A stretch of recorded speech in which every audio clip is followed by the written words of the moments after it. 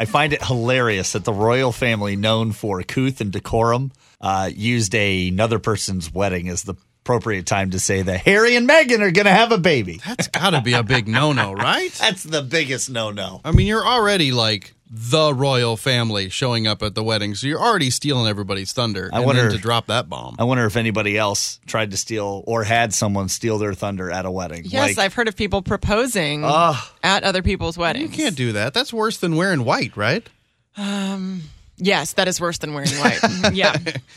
It's even better when you're wearing white and then you do it. Can a guy? Oh God! Can a guy wear white? Can you get away with like wearing a white tux? I don't know the rules. The fashion gods just say you shouldn't do that I ever. mean, you should, so. but like rule-wise, I wonder if you could get away with it. Well, we found out that Prince Charles is not happy about a new royal baby. What? Yeah, there was a hidden microphone that caught it all. Hello, Harry. What's that?